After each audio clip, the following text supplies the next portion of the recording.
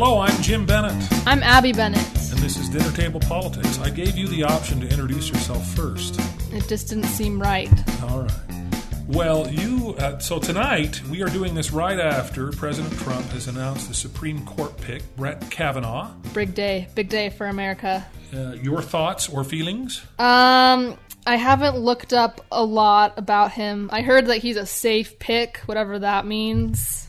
So I guess that means it won't be too hard to confirm him, but I don't know much beyond that. Well, in practical political terms, it's not going to be hard to confirm him at all. There's going to be a lot of screaming and yelling.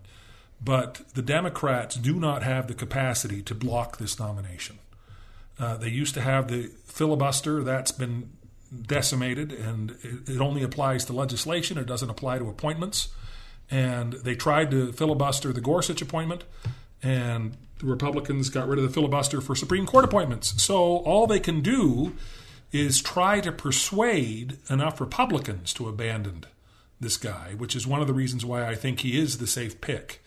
One of the women that was being considered was a hardcore Catholic who had participated in pro-life groups, and Dianne Feinstein says, the dogma lives loudly in you. In her confirmation. That's pretty dope for the guy who got nominated, right? Like, he's like, oh, I have this, like, basically confirmed job until I die.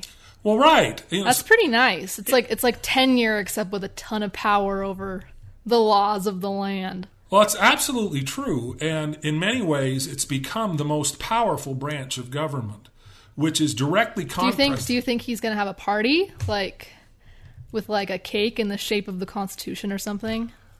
Would you like to bake him one? No, that sounds like a lot of icing to like write the words and stuff. I don't have the dexterity to do such a thing. Well, we talked before we started this.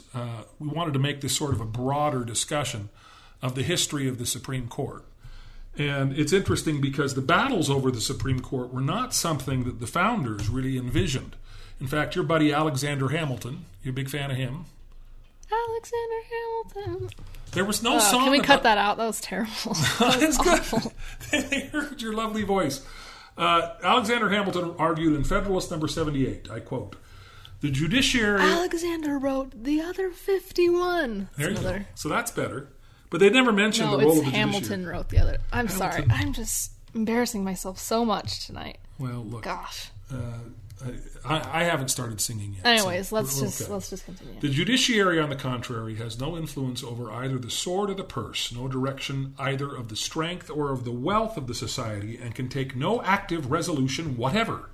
It may truly be said to have neither force is all in capital letters, nor will all in capital letters, but merely judgment, and must ultimately depend upon the aid of the executive arm, even for the efficacy of its judgments. Well, that's interesting, because then I have a quote from TJ, Thomas Jefferson, that says about the martial court, the Constitution is a mere thing of wax in the hands of the judiciary, which they may twist and shape into any form they please.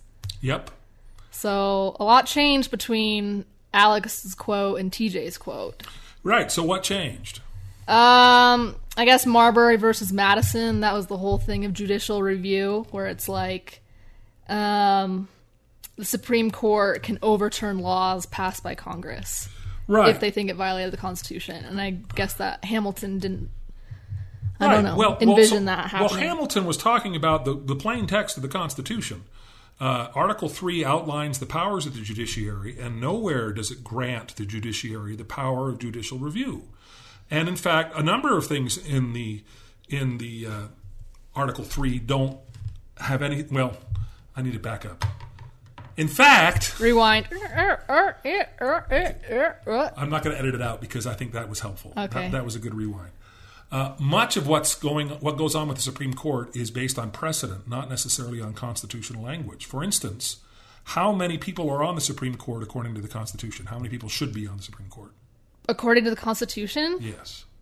It's a trick question. I don't know. It's a trick question because the Constitution doesn't outline how many people. Oh my, that was tricky. Dang. Right. So initially there were 6 people on the Supreme Court. If anyone ever goes on Jeopardy and like gets that question right just because they listen to the podcast, I demand some of the winnings. Yeah, they need to cut us in. Or cut you in? Or Just me. Just you. You're fine. Well, do you remember touring the original Supreme Court chamber when we went and toured the Capitol? Yes, it was boring. It had no windows. It had no windows.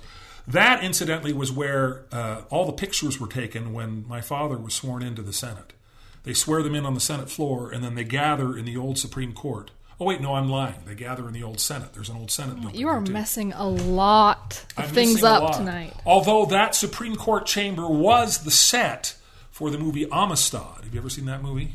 I have not. Steven Spielberg movie about a slave ship where the slaves rose up and killed everybody on the ship and went back to escape, and they ended up in America by accident. Whoops. And they went on trial, and the final scene is in the Supreme Court, and they filmed it in that chamber. Huh. That's exciting. Another Jeopardy question. It's a bad movie, but... Who Wants to Be a Millionaire or something? Is that show still on the air? I don't think so. No. So the Supreme Court forever and ever was largely considered to be above politics. And, in fact, even though Jefferson made that statement about the Marshall Court, Abraham Lincoln later made a statement where they ruled against him, and he said, well, they have made their ruling, let them enforce it. In other words... Good old Abe, man. Good old Abe. Abe, who suspended habeas corpus and did a number of things that were... Incidentally, today is the 150th anniversary of the 14th Amendment, which made all slaves free. Well, there you go. Signed by Abraham Lincoln. He was a good guy for the most part. I'm kind of a fan. Happy anniversary, 14th Amendment. We're glad you're here. That's exactly right.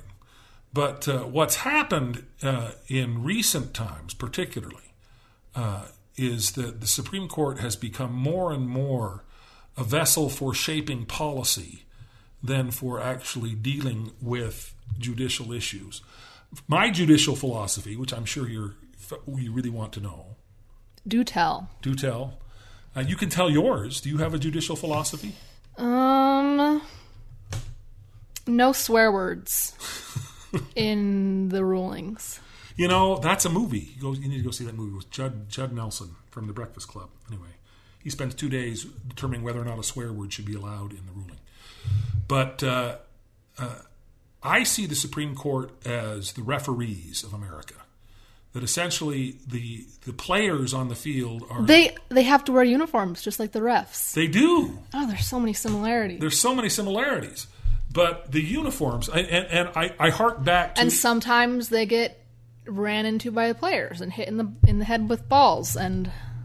That's exactly maybe right. They don't, I don't know. Well, you know, this last year, your brother Jamie, your 13-year-old brother, who was then 12, when he was playing on his basketball team... I think their record was, Poor guy. 0-12? Oh, that makes me sad to think about. Well, after every single game, Jamie would come home and he'd start screaming about how terrible the refs were. The refs were through the game. The refs were cheating. The refs were making all the calls for the other team. And no matter what team you're playing for, you expect the referee to be unbiased and not to make calls to benefit one team or the other. And it's a thankless job because the referee always gets yelled at, even if he makes a good call that hurts the home team, or if he makes a bad call that benefits the opposing team. Everybody always hates the ref. Would you agree? Do you hate refs? I hate them when they make a call that I don't like, but I love them when they make a call that I like. Well, that's exactly what's happened with the Supreme Court. Is that now people expect them to... They need whistles. That would be cool. I want to see Ruth Bader Ginsburg with a whistle. You know, I went and saw the Supreme Court I saw one session of the Supreme Court last time we were in Washington. Ruth Bader Ginsburg. Gator Bader. Geez, I'm going to mess that up. What is her real name? Ruth Bader Ginsburg. She looks like Hans Moleman from The Simpsons. Have you ever seen I don't know. You're making a lot of just weird, vague references to things that nobody has seen in this podcast. Excuse me. Everybody has seen The Simpsons. Yeah, but I don't know that character, and I've seen The Simpsons, so... Clarence Thomas sat there during oral arguments when I watched him, and he was asleep. He was sitting in the corner. Dream job. Holy cow. He never says anything in oral arguments, and people get really angry at him for that. But... So you look at the Supreme Court, and what's happened, particularly in recent years, is that the Supreme Court has become an active player on the field. And it's all because of the idea of what they call a living constitution. Have you heard that phrase before? I think so. That like it's the Constitution isn't stagnant, like it's not set in stone, kind of. That like as times change, so do the things we need from the Constitution. I don't know. Right. That's essentially what it means. Or maybe it's like that one textbook from Harry Potter, you know, that Hagrid gives Harry. This is a reference I'm sure most people will know, unlike yours. You're the one making... like the monster book, you know, that tries to attack Harry. I think that's the Constitution. It's like, and it's living, and like it crawls around in a cage. Or maybe it's like Night at the Museum, and it only comes alive at night, you know, and it has like legs and a personality or something. Yeah, that's one possibility. That is that's what National Treasure should have done. Well, let's take a break, and we'll come back, and we'll talk about what else a living constitution could be. I'm just going to imagine, during the break, a Nicolas Cage movie where he's running around trying to catch a living constitution. I'm going to steal the Declaration of Independence. And then I'm going to tame it and name it and become friends with it. Well, all right. Here we go. That was one good break. Yes, it was. The concept of a living constitution has been mocked by conservatives. Walter Williams, who I don't know if you've ever heard of, he's a professor of economics, talked about the idea of playing poker and having the rules be living. That would be fun. Yeah. It sounds like something that happens when people get drunk, honestly. Right. But the point of any rules is that they are fixed, that they are not living, that they are dead as a doornail. And the idea of a living constitution means that you can start to interpret the Constitution in ways that benefit your policy point of view. And essentially, it makes judges players on the field because they start to interpret the Constitution to get the policy outcome that they want. And a good judge, in my estimation, is one that is willing to uphold laws that they think are awful but are still constitutional. You know Antonin Scalia? Are you a fan? Isn't he the one that retired? He's the one that retired. Well, no, he didn't retire. He died. Oh, yeah, he died. Right. R.I.P. Antonin Scalia was known as a hardcore conservative. But the fact is, he was more than willing to uphold Supreme Court decisions or uphold laws that he didn't personally like. He was a real one. Well, the most prominent... We miss you, Scalia. Well... your grandfather, my father, took a lot of heat, particularly from his senatorial colleague Orrin Hatch, over laws banning flag burning. And my dad did not like flag burning, but he felt that it was constitutionally protected for a form of free speech. And Antonin Scalia, who was considered a conservative, agreed with him. He said, if I were king, I would not allow people to go about burning the American flag. However, we have a First Amendment which says that the right of free speech shall not be abridged. Burning the flag is a form of expression. Speech doesn't just mean written words or oral words. Burning a flag is a symbol that expresses an idea. And so he voted with the justices who said that flag burning is constitutional. Wait, is it constitutional? So, like, they ruled that it was? They ruled that it was. Oh, so legally, you can burn a flag in protest.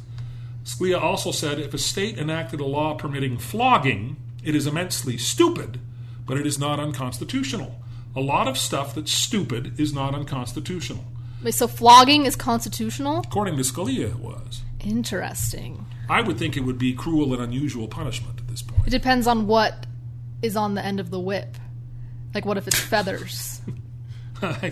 Well, then that would be unusual, but I guess it has to be cruel and unusual to be unconstitutional. Right. So the nuclear war over judicial nominations really began when Justice Robert Bork was nominated. Bork. Robert Bork's confirmation hearings were so contentious that his last name has since become a verb. Wait, who was he nominated? Who nominated him? What president? Ronald Reagan nominated Robert Bork. Ooh, Ronnie. Everybody considered him to be absolutely brilliant. And they also were terrified that he was going to overturn Roe versus Wade, which is the which is the abortion ruling, which found a constitutional right to an abortion in the emanation right. We talked about privacy. that a little Right. I think, anyway, that's a whole other thing.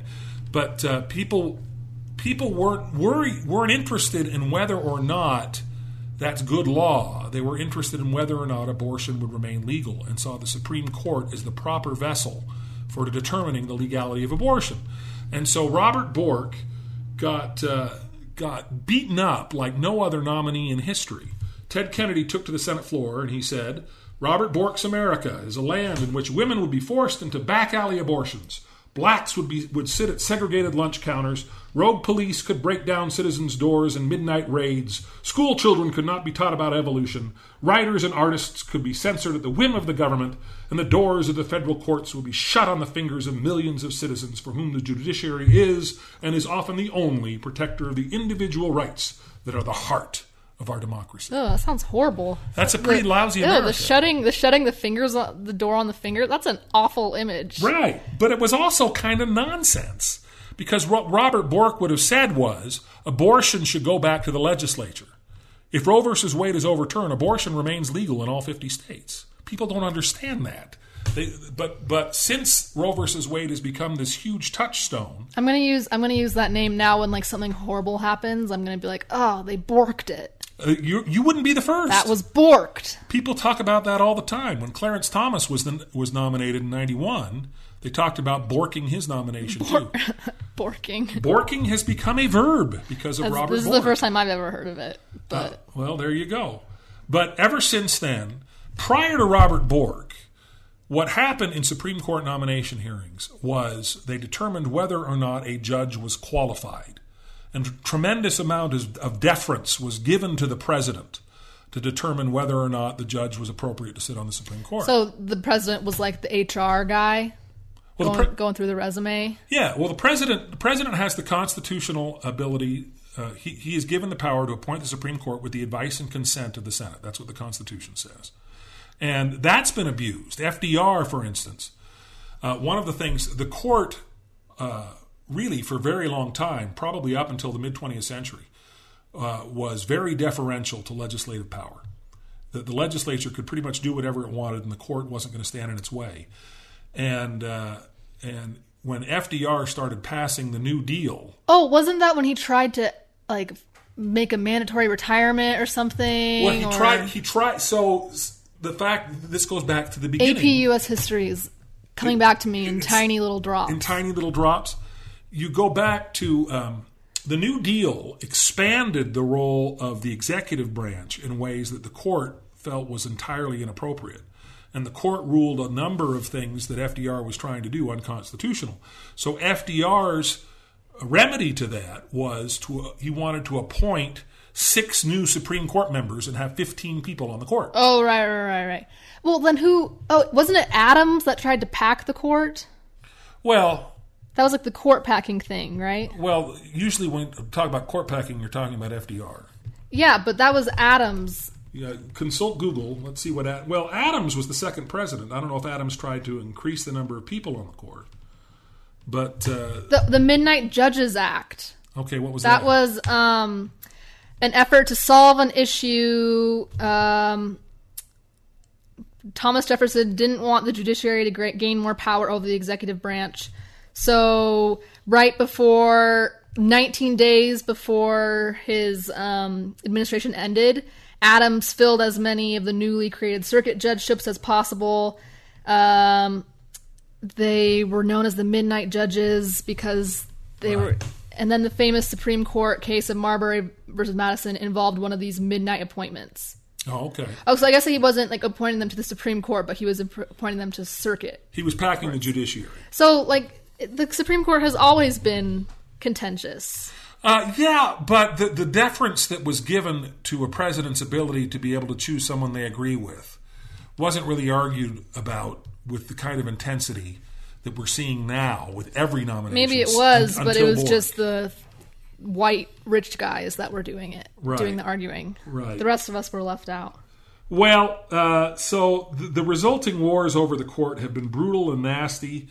And this promises to be somewhat brutal and somewhat nasty, but there really isn't a whole lot that can be done unless the key to making sure that Kavanaugh doesn't get on the court, if that's the case, that power lies with 2 female senators, Susan Collins of Maine and Lisa Murkowski of Alaska, both of whom are Republicans, both of whom are pro-choice, and both of whom don't want to see Roe versus Wade overturned. And so I think Kavanaugh was the blandest nominee possible to be able to get through that sort of difficult The blandest. Gauntlet. So that's not usually an adjective you want to be described by, but I guess in this case. Well, did that go over? Is that what you wanted to talk about? Or yeah, that was good. All right. That was good. Well, so next week we got to figure out something else to talk about that's equally good. That's how things work in the world. That's correct. So until then, I'm Jim Bennett. We're going to be thinking of spicy new things to discuss. I'm going to nominate you to the Supreme Court. What do you think? I'm not very bland. I don't think it would go over very well. All right. Well, I'm Jim Bennett. I'm Abby Bennett. Signing off.